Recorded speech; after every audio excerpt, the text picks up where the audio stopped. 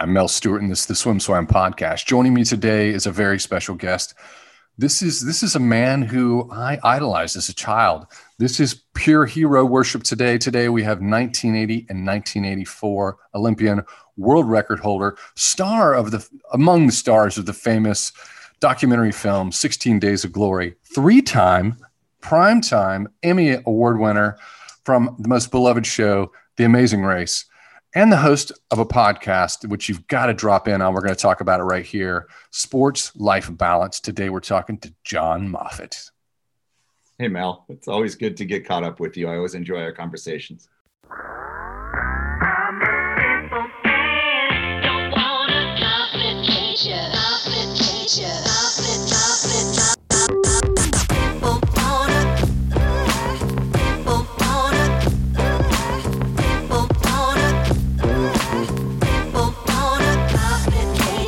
You have so much going on in your life. It's like, I don't know how we're going to unpack this. I think we need 10 hours. Will you commit to 10 hours on the Swim Swam podcast? I might poop out. I'm a little older than you, so my endurance isn't like what it used to be. I'm calling you out, folks. So if you're listening to this on the download, I'm just going to tell you right now, this guy is a cue ball. He is as bald as he can be. When did you shave it? When did you go full shave? It was probably the day when my hair got a little long and my wife told me that I looked like Newt Gingrich. It kind of poofed out on the side. And she said, I'm behind you just shaving it all off. So it was probably about 5 years ago that I made that decision. And I haven't missed paying for haircuts. Well, you're a sweetheart. And what I love about you is as a kid, we lost our 80. I was 11 years old in 1980. So we lost our heroes from the boycott when President Carter boycotted the 1980 games. So the 84 athletes, and on the run up to 84, were the heroes from my generation. And you were among the royalty that we would see on deck, which is the beautiful part about swimming. So I would like to unpack, I want to get into your entertainment career, but I'd like to unpack the pre-1980. So in 1980, you were 16 years old. You were the youngest male Olympian on the swim team and on the U.S. team, I believe, entirely. Is that correct? Yeah. I was the youngest, of all the summer male Olympians. So when you're 16 and you realize how big of a stage that is, coming off the 1976 team, 72 must have loomed large in your mind. Yeah, I didn't start swimming until 1975. So the 72 Olympics were kind of on my radar. However, I wasn't very interested in it. I was kind of like more interested in, hiking and science and, all of that stuff. And I really wasn't paying much attention to the 72 games. However, by the time the 76 games rolled around, I was very interested because I'd started swimming and actually, became obsessive over the times and what the world records were. And I was very familiar with everybody and, people like John Neighbor and Bruce Furness, and of course, John Hinken, who was my fellow breaststroker.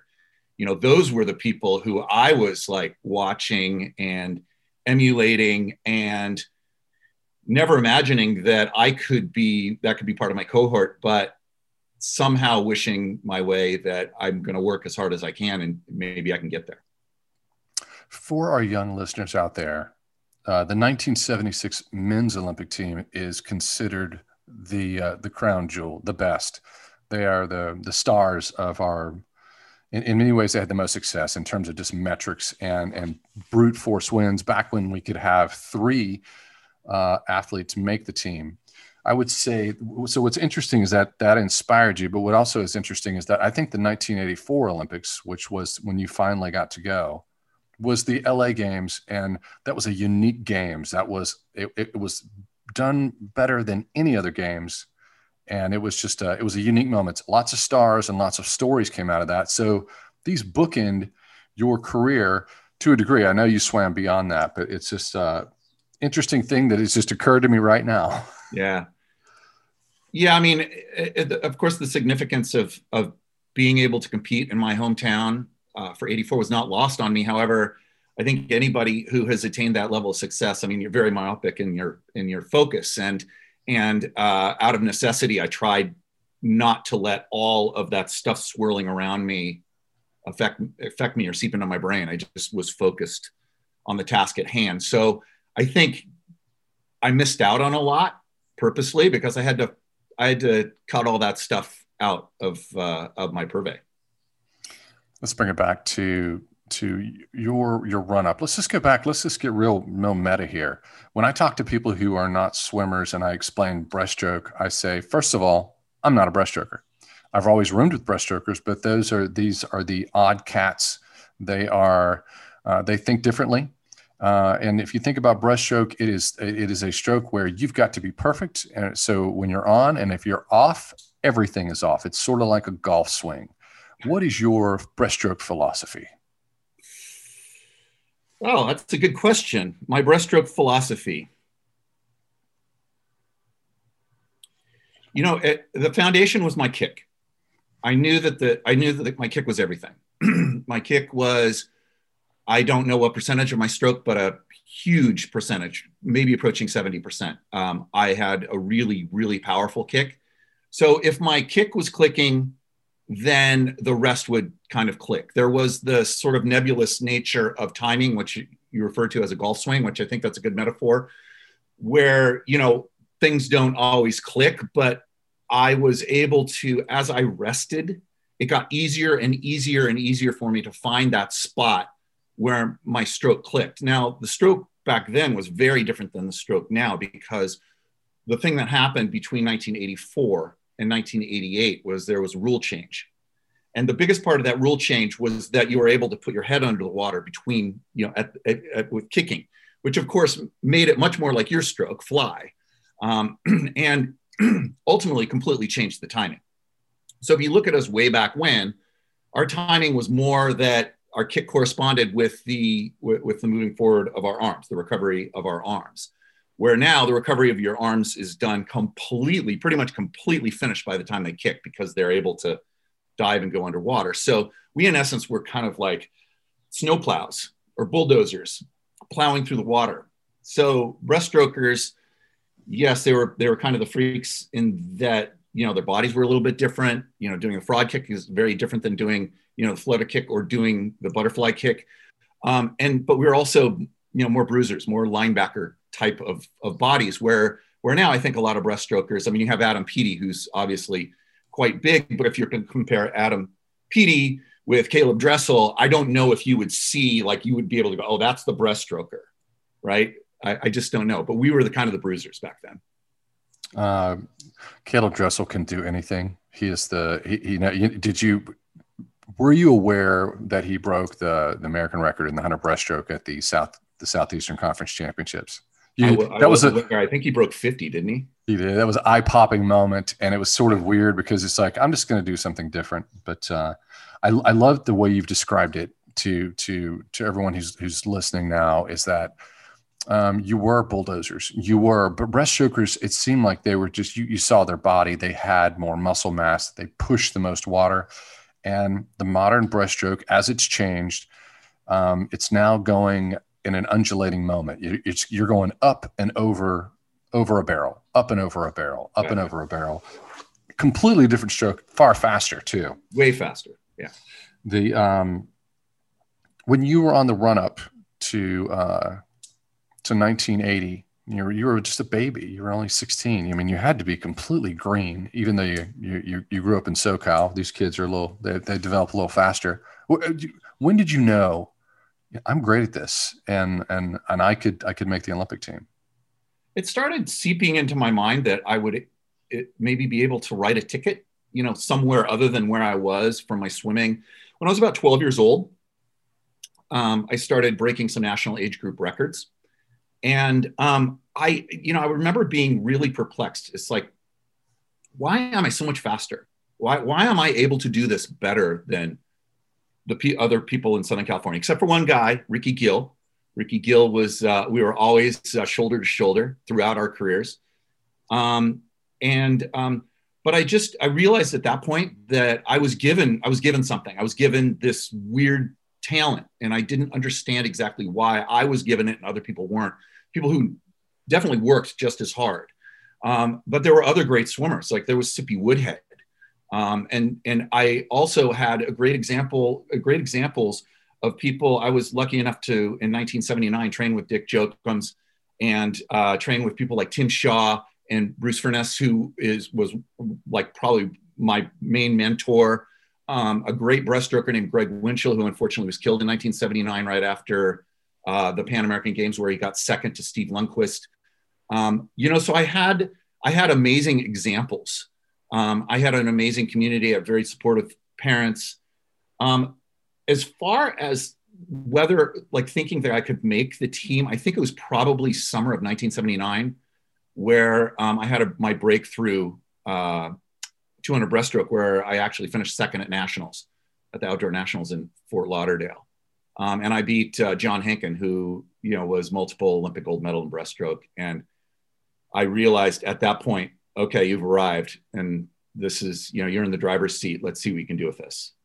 What I heard there was, in your response, was, you were wrestling with, why do I have this talent? And that's, that's something that I would expect from a guy who went to Stanford and has had the career you had. You're a very thoughtful person, but is that, was that something that you wrestled with? I think about it. I wrestle with it. And you certainly reflect back when you're older, but it sounds like you were doing it at the time. Oh yeah, for sure. I didn't understand it, but I knew that it was a gift. I looked upon it as a gift, and I'd be a fool not to see how far I could take it. Were you how would you describe your competitive spirit? Were you, I am an assassin, I'm going to take your head off? Or did you shake hands and were you buddies with your competitors? Where were you on the scale? I don't think anything was anything. I found my relationship with all of my competitors to be completely collegial. One of which, Glenn Mills, who beat me by 100th of a second in 1980, is to this day one of my best friends. And so not only did we all get along, but we became friends.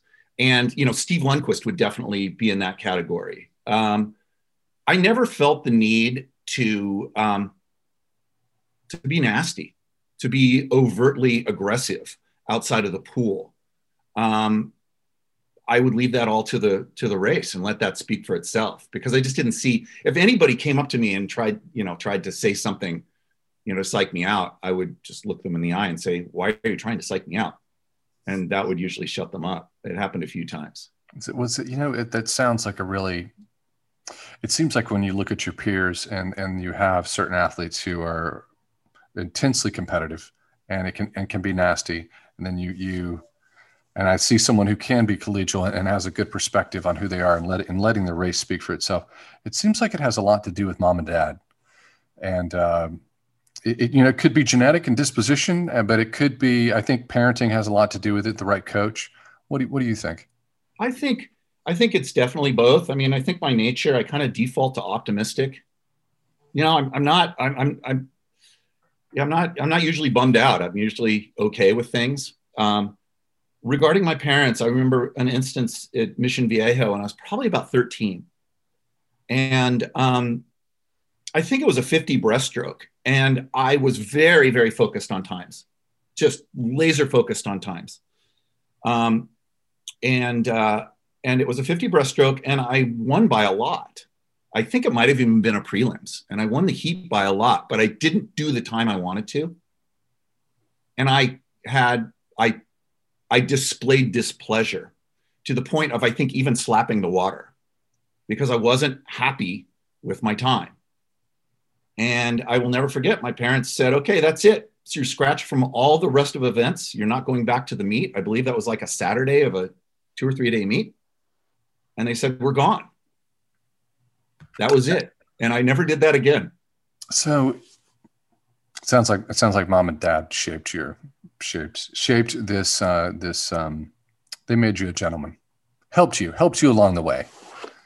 It was important to them that I would be a gentleman. In fact, they were most proud. They wouldn't, they were of course proud of the swimming and everything, but they would always go out of their way when they said, this parent came up to us and said how wonderful that I spoke to them and treated them. And I gave them time, and that was the stuff that they would spend time praising me for, not so much as far as the swimming performance.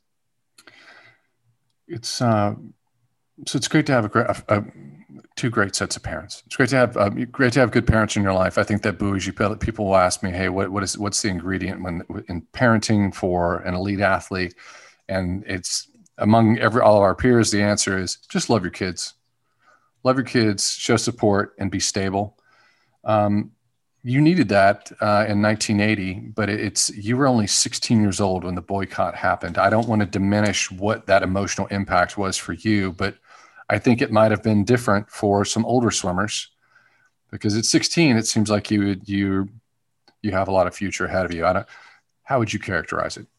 No, that's exactly true. What I spoke of before, where I kind of have an optimistic outlook. And I think athletes, by and large, are optimistic because what they're trying to do is something that's kind of, rather unattainable on normal standards. So you have to be optimistic. So I definitely came out of 1980 and I'm like, okay, what do I need to do next? And what are the steps that I need to take now to go and train for 84?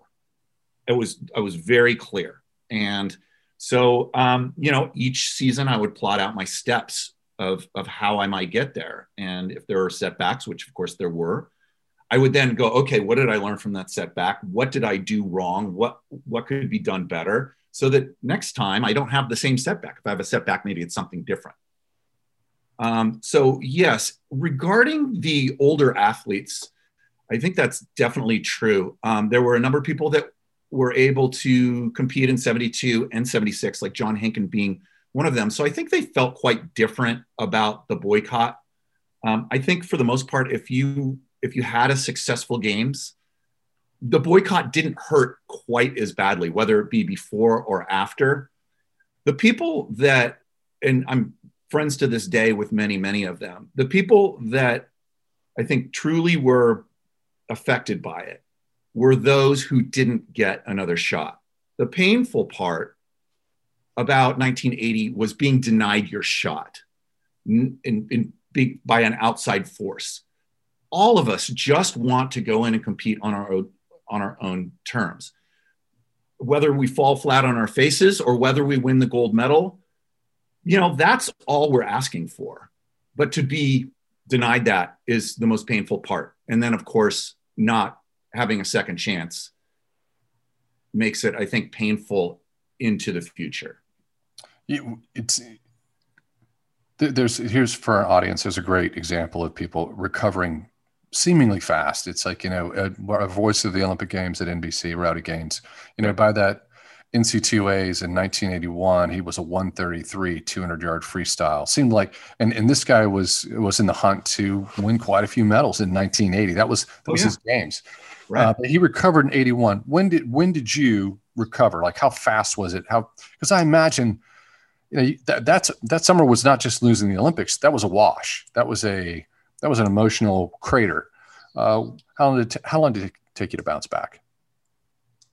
I don't really remember. I do remember I didn't have a very good season in 81. But I don't remember cratering per se. I do remember being really bummed out. I wasn't necessarily angry. I think I was disillusioned. I think that was my first time realizing that the world can be a cruel place and that there are forces much bigger and much more powerful than you were able to control. And so perhaps that was like a cautionary tale for me, and realizing that you really have to do everything within your ability to prepare for the unexpected. Just as I want to keep following your historic timeline, but just as an aside, things define us. If I could say that certain things define me: birth of my child, right. Winning an Olympics, the death of my father, mm-hmm. Married. Getting married. I've been married 22 years, mm-hmm. But it's World Championships was a unique moment in my career. What was 80 like? How did 80 shape you in terms of no? No, I don't think it shaped me later in life. It shaped me more when I gained some perspective when 84 didn't go like I had planned. I realized that those moments are fleeting. Those moments are the moments that, everybody realizes that being able to compete in the Olympic Games is a defining moment in their lives. Love it or hate it. That's just the way it is.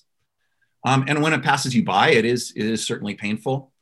And I think as I got older and gained perspective on things, I was acutely aware of the injustice of boycotting 1980 summer games because of the Soviet invasion of Afghanistan.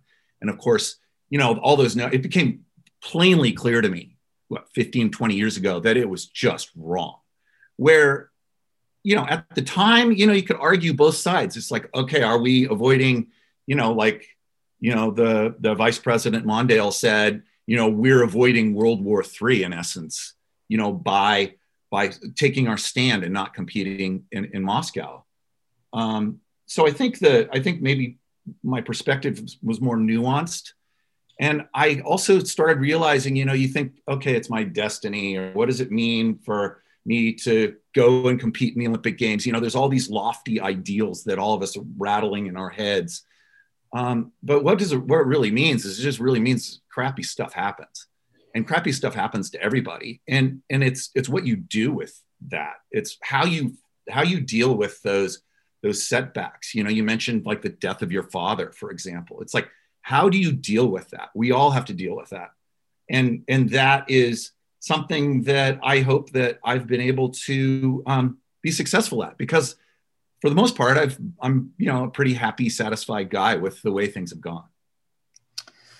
But 1981 wasn't the best year. But you're also from an era where people did what a lot of coaches will call honest work. Because there are a lot of elites now. They get their base in, and then from when they're winning all their medals and going to Olympics after Olympics, which is what you do now, they're doing a lot of very precise training. It's not just grinding. Were you a grinder? No, I don't think by nature, both physical or mentally. However, it was very clear if you wanted to. Perhaps it was wrong-headed of the prevailing wisdom back then, but it was a blunt instrument. I mean, the notion that I would go 20,000 meters at the beginning of summer, and I'm a sprint breaststroker, is completely absurd. Absolutely absurd.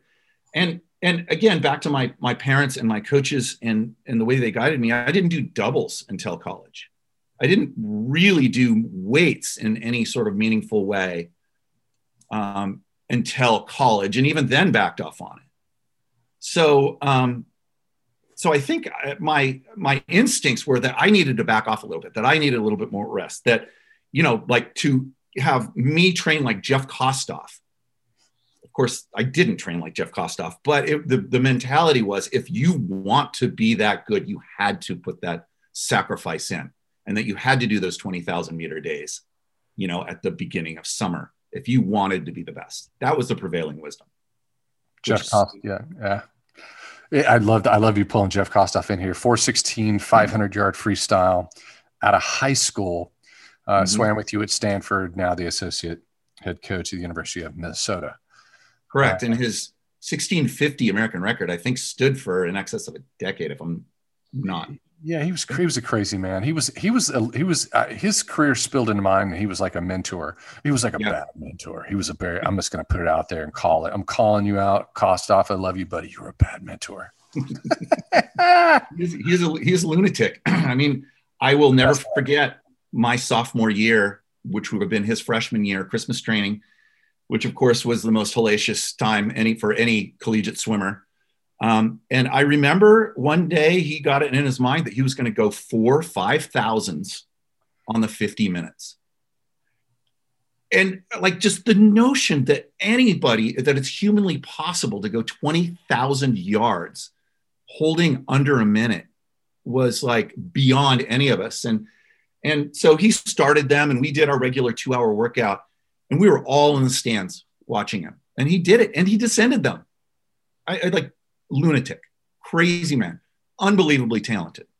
And his Olympic accolades certainly don't reflect the immense talent and influence that he had on his era.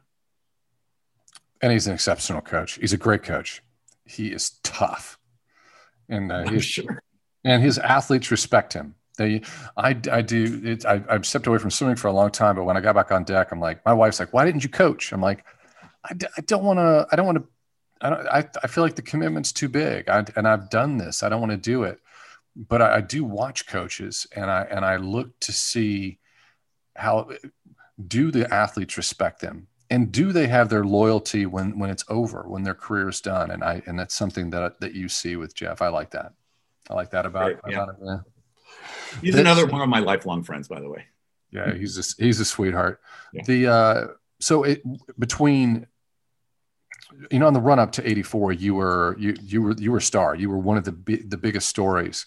What were the benchmarks between 80 and 84 where you gained confidence and you're rolling into the 84 LA games and you're like you're building the strength? What rewired your brain? Well, there was this guy named Steve Lundquist who was kind of like in the way of what I wanted to do. And Steve was is a larger than life personality and talent. I mean, and we all knew it. Little secret is Steve would like everybody to think he doesn't work very hard, or he wasn't competitive. He just would always have kind of like that Southern laid back kind of persona. But man, that guy was really, really intense. And he was a formidable adversary. And he was always like, to me, it's like, he was always that thing that if I wanted to achieve what I wanted to achieve, I had to beat him. And in 1982 World Championships, it was him and Victor Davis. Basically, I got 2 bronzes. It was him and Victor Davis. And in the 100 breast, I really was, in my heart, believed, okay, this could be my breakout performance. And I just screwed up my turn. I screwed up my turn in the 100 breast. I just didn't hit it right. And ended up getting 3rd. But I knew at that point, it's like, okay, you got this. Just don't screw up your turn next time. And then in 83, I was in college by this point. And in 83 was the Pan Am Games in Caracas, Venezuela. And I had a really bad trials. In fact, I didn't make the team in the 200 breaststroke, which was before the 100 breaststroke. I mean, I was gutted. I couldn't believe that I didn't make the team in the 200 breaststroke. It just was not, I couldn't believe it.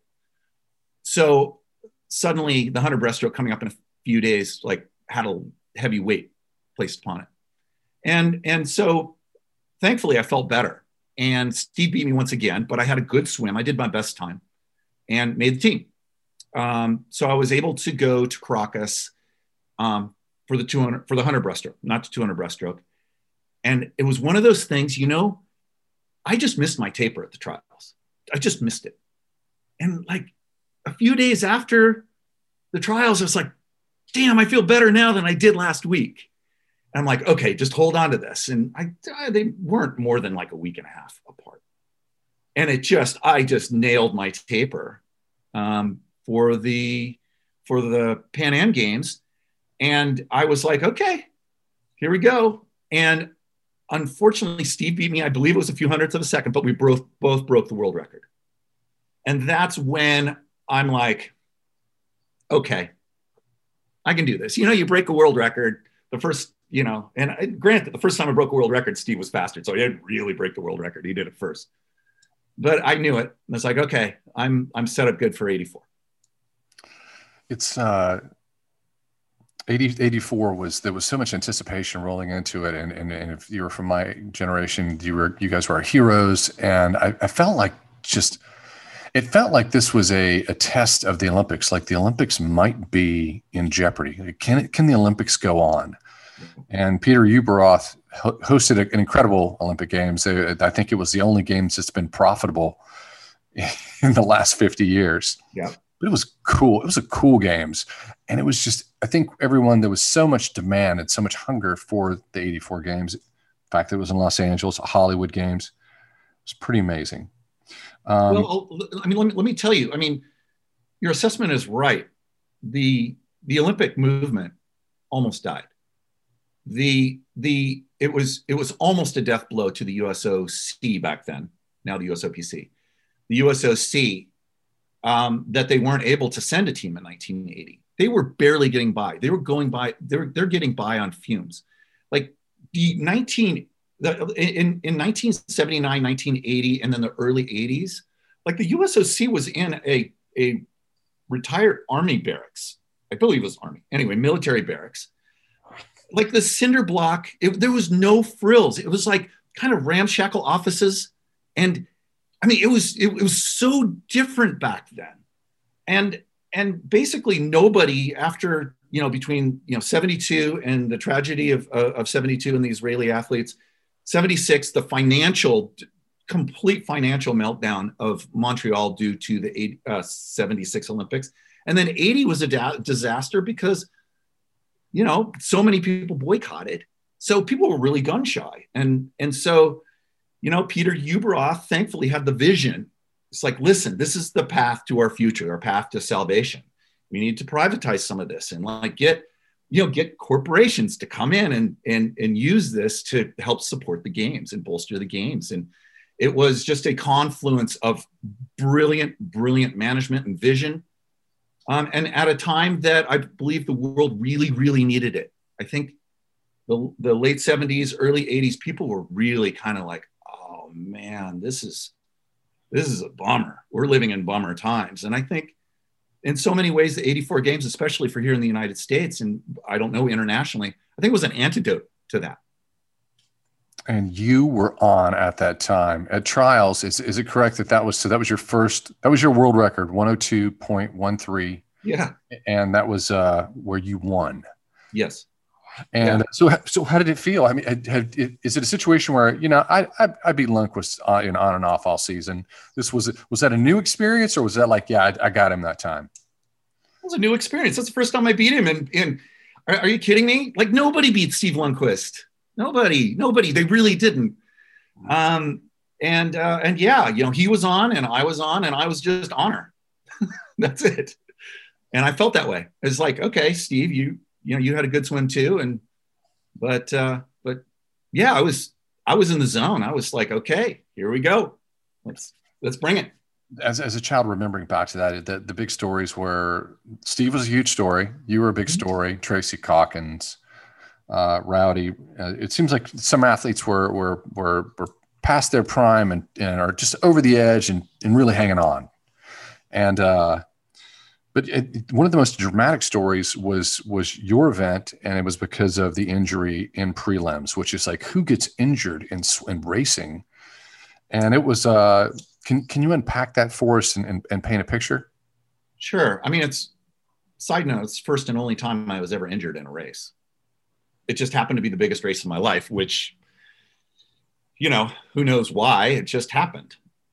When I said I was on at the trials, I was way on for the games. I was never training faster in my life. I was like pushing 50s in practice. That was like, I was just like, really? That's what I'm pushing in a 50? I felt really, really good and really strong. And I was really stoked. I felt very good going into those games. And so the prelims come around and we were shaving down during the opening ceremonies because it was the first men's event of swimming and the first men's event other than cycling, I believe, of the entire Olympic Games. So there was all this pent up demand, and you could just feel it. It's just electric. And it wasn't lost on me. I remember looking around thinking, okay, soak this in. This is, this is an honor to be here. This is a gift of all gifts. And this is where I trained for half of my life. And so, needless to say, I got in, they started, and I felt great. I felt really, really good. And I remember, just like most prelim swims, you just want to like get that easy speed. You want to set that, okay. And so I knew I had that easy speed, and I wasn't going hard. I wasn't going for a record kind of, it was just get through to finals. And I touched the wall and did my underwater pull. And I remember I came up and the crowd, like it was a explosion of sound, which I'd never experienced before because there were 15,000 people there.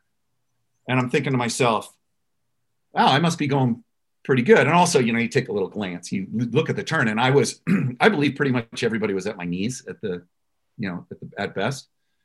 And I'm like, okay, all right, let's just bring it home. And I don't know if you do this with fly, I assume you do, but with breaststroke especially, you never just come off the underwater pull and just go, boom, hit it hard.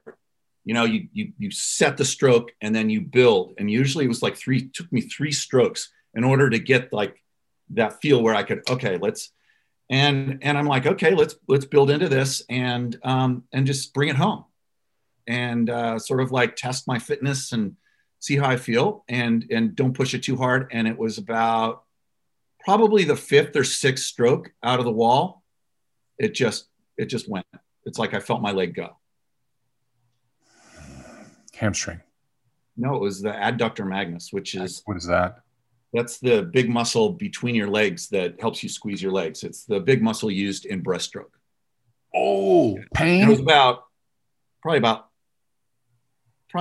8 or 10 inches above my knee is where the muscle actually pulled apart.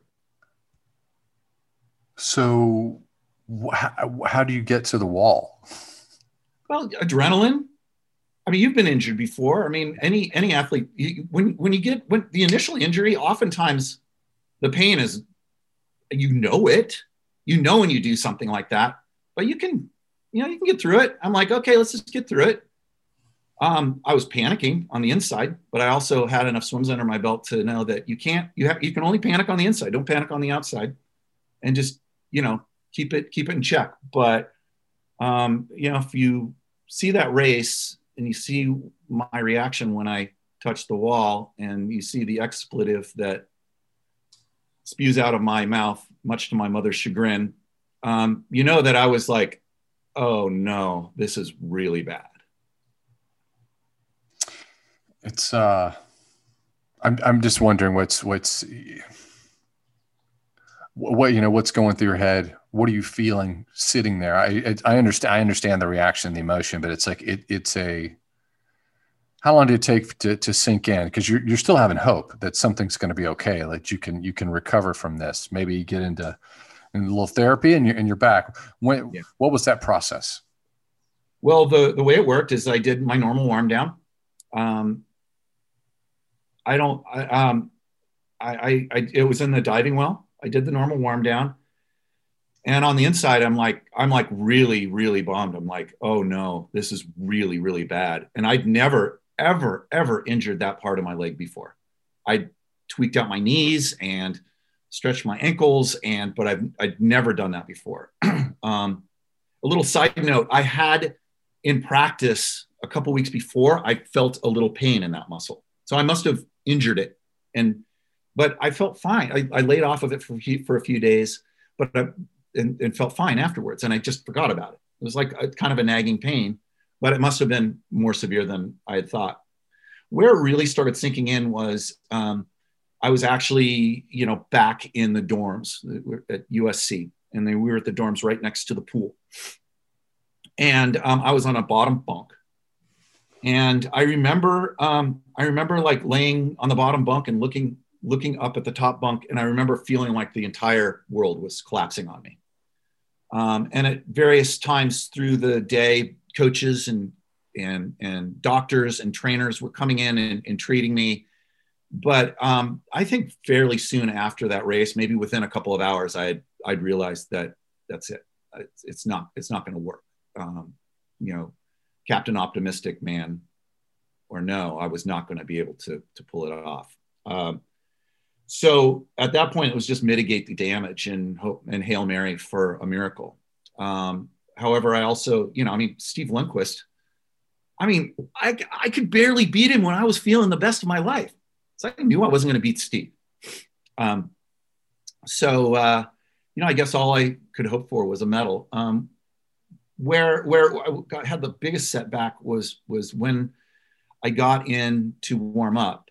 And one of the unique things about those games, and I don't know if they do that now, they probably do, but back then they would, you would be standing at the edge of the warm-up pool, and the announcer, because there would be like 10,000 people there, and they actually said John Moffet is in lane 4 about to warm up, and I'm like, oh no, oh, this is horrible, because all I wanted was to see if I could kick breaststroke. And I seem to remember there were 4 or 5 people at the end of my lane, and I got in and did a little bit of freestyle, and then I'm like, okay, let's give it a try. And I couldn't kick breaststroke. Couldn't do it. Got to the other end of the pool, and I came back. It's like, okay, let's see if I can loosen this up. And I could not do it. I couldn't do it. It was just too painful.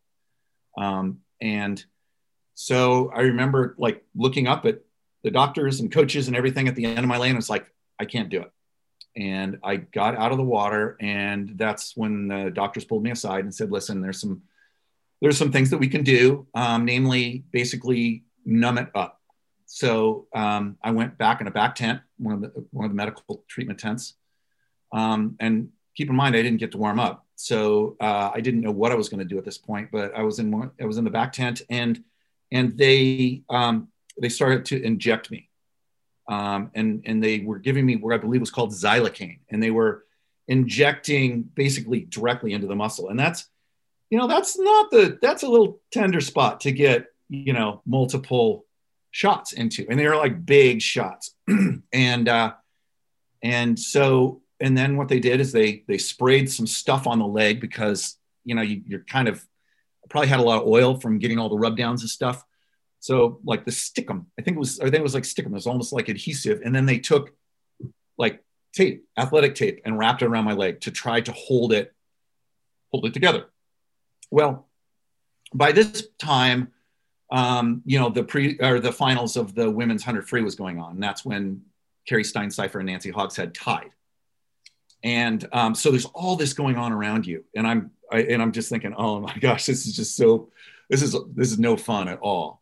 And so I was able to get in, and the officials allowed me to get into the diving pool, which was the same part of the facility. And there were 15,000+ people there. I was the only one on the deck, aside from maybe an usher or something like that.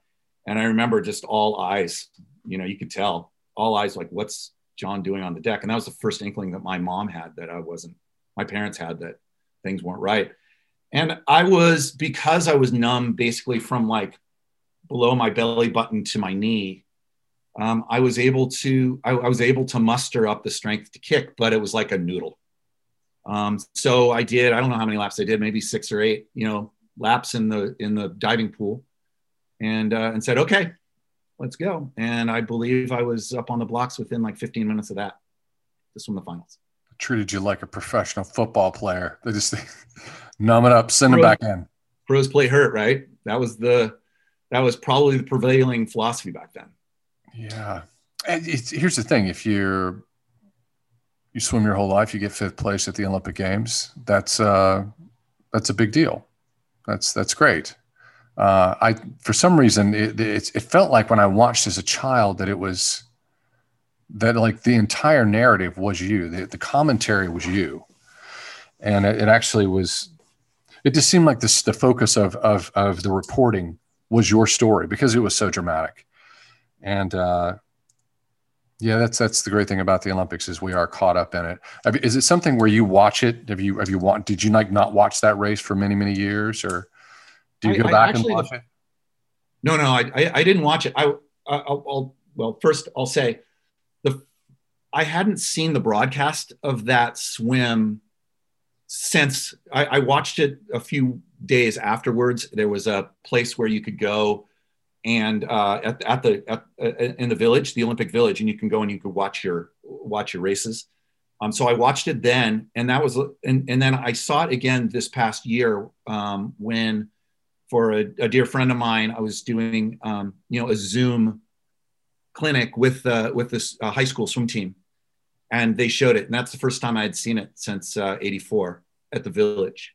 And so to answer your question, no, I kind of avoid that. But the side note is that I had to watch it many times because one of the fortunate things that came out of my Olympic Games was that Bud Greenspan featured me in his film 16 Days of Glory. And so it was a feature on Rowdy and I, and how Rowdy overcame all the obstacles of aging, and I was the young buck coming up, and that we, how our stories kind of were in parallel. And so because of that film, and because all the touring and the speaking that I did for that film, and for Bud Greenspan, I did see the race multiple times, in the mid '80s. And Bud Greenspan became my mentor in the ultimate, probably the catalyst behind me deciding to go into the entertainment. Yes, it immortalized you. And everybody that swam or was a young kid or an athlete, we watched it. We watched 16 Days of Glory, which is why I introduced you that way. It's was Michael Gross in there in the 16 Days of Glory as well? Yeah. And in fact, I back then I spoke a little German. I could do a little conversational German, so we actually spoke German together. And there's so many watershed moments that happened in '84, but one of them was that there was a rudimentary email, and none of us had ever seen it before, but it was like a closed circuit email where you could email any one of the other athletes. And so we would sit there and email all these athletes. And one of the athletes that I emailed was Michael Gross. And he was very kind to me, and he was very understanding, actually on the pool deck. And he pulled me aside and said, "I'm very sorry what happened." He was really, really nice about it and very caring about it. So I wrote him a thank you note in German for showing me kindness and understanding. And he wrote me back, and I still have the printout of those emails today. Yeah. The further you get from your career, and you had success, you went on, you swam through '86, you represented Stanford, you won 3 golds at the Pan Pacific Championships, was the first iteration of that new event. Yeah. It is now called the Pan Pacific Games. Right. But, is it true that the older we get, the less the medals matter? Is that your experience? I think well, 85, I think, is a little bit different. I had a lot to prove. I actually had people in '84 say, kind of like, "Were you really that injured?" Kind of alleged that, and it like really stung. And so I just had a lot to prove. Now, I mean, on the grand scheme of things in my career, it was great. I was very fortunate to be on Stanford at the time that I was at Stanford, because, I was able to not only win individual championships, but more importantly, I was able to, my junior and senior year, win the team championships, which was definitely, without a doubt, the highlight of my swimming career.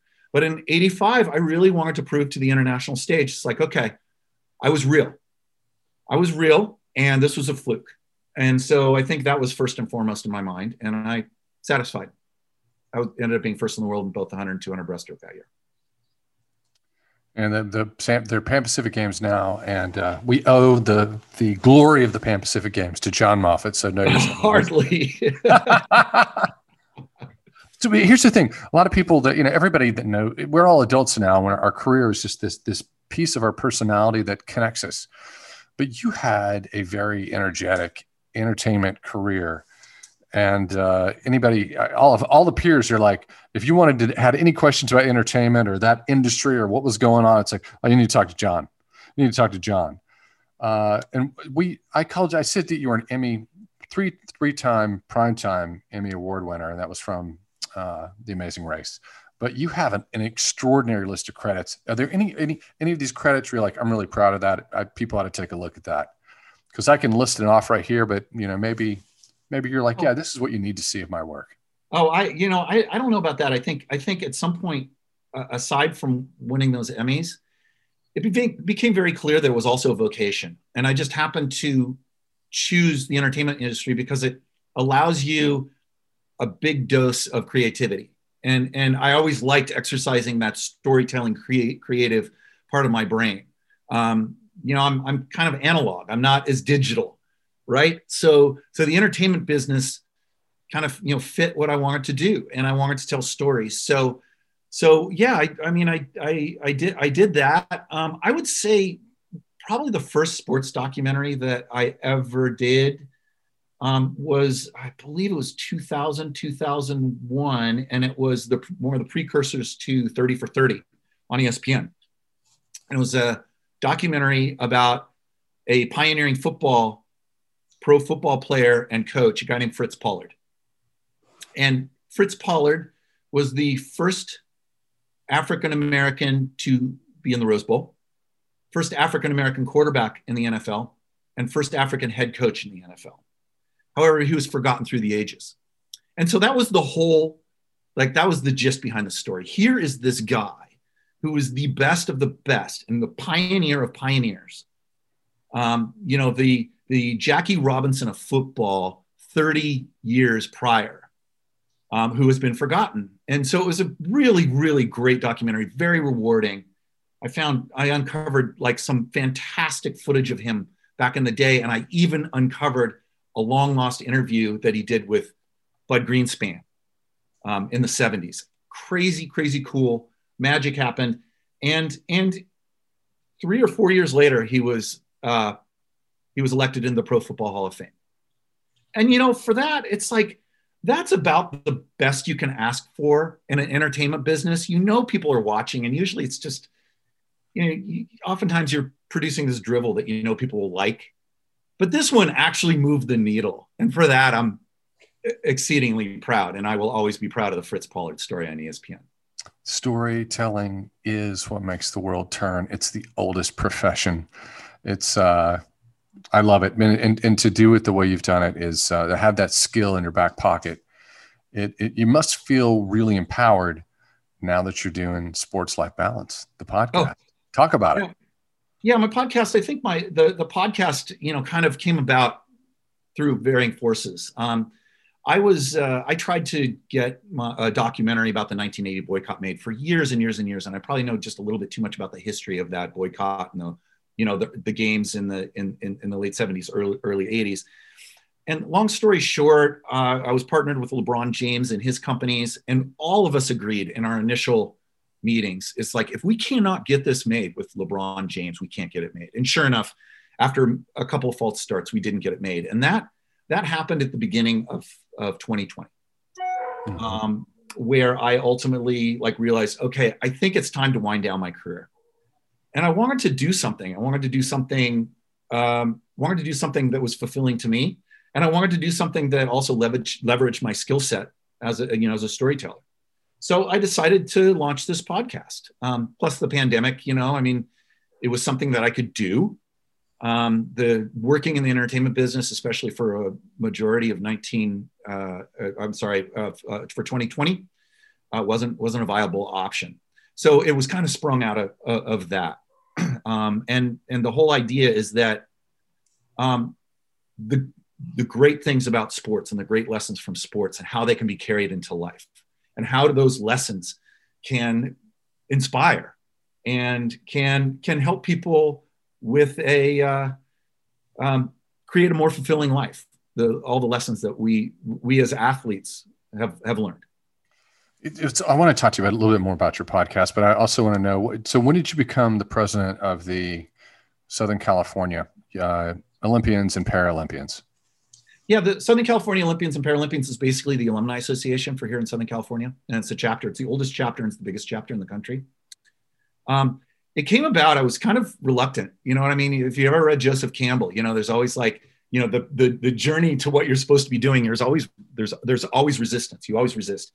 And I was asked to be on that board, and I kind of reluctantly, I really turned my back on the whole Olympic and Paralympic movement. Wasn't super interested in it. I'm far, far, far from being any sort of swimming scholar anymore. I haven't really paid, attention to it, honestly. And so it was 2016 that I was asked to be on that board. And it was within a year or so after that the then president, Tamara Christofferson, was moving. And she was going to move to Colorado, and she eventually ended up marrying Olympic gold medalist Joey Cheek, who she has a kid and really moved on with her life. But with her moving on, it left that space vacant. And her and the board asked me if I would be interested in taking up that spot. And again, I was kind of resistant, but I said, what the heck?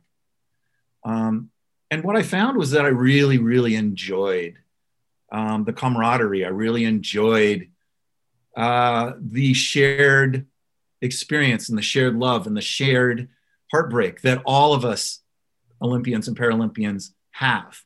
And there's magic there. And it's a very exclusive and a wonderful club to be part of. So I just decided, what the heck? Let's see if I can just create events and do stuff for all of us to get together. And that's basically what it is. Southern California Olympian and Paralympian Association is a big deal. It's powerful. I mean, I know I understand it's alumni, but it's like there's just so much talent, which is beautiful because you are connected to so many peers, and you're connected across all sports, and that's going to be great for the podcast. Indeed, it's hopefully is great for the podcast. Yes, I am connected. I'm getting more and more connected. However, I also want to turn the podcast inside out. I don't always want to just start with athletes and go to life. One of my first podcast actually was with the actor Timothy Olyphant, and Timothy Olyphant was a swimmer, and most people forgotten that Timothy was a swimmer. But I swam with him one summer, and he was a swimmer at USC, and so I was like, okay, so how do I stretch this?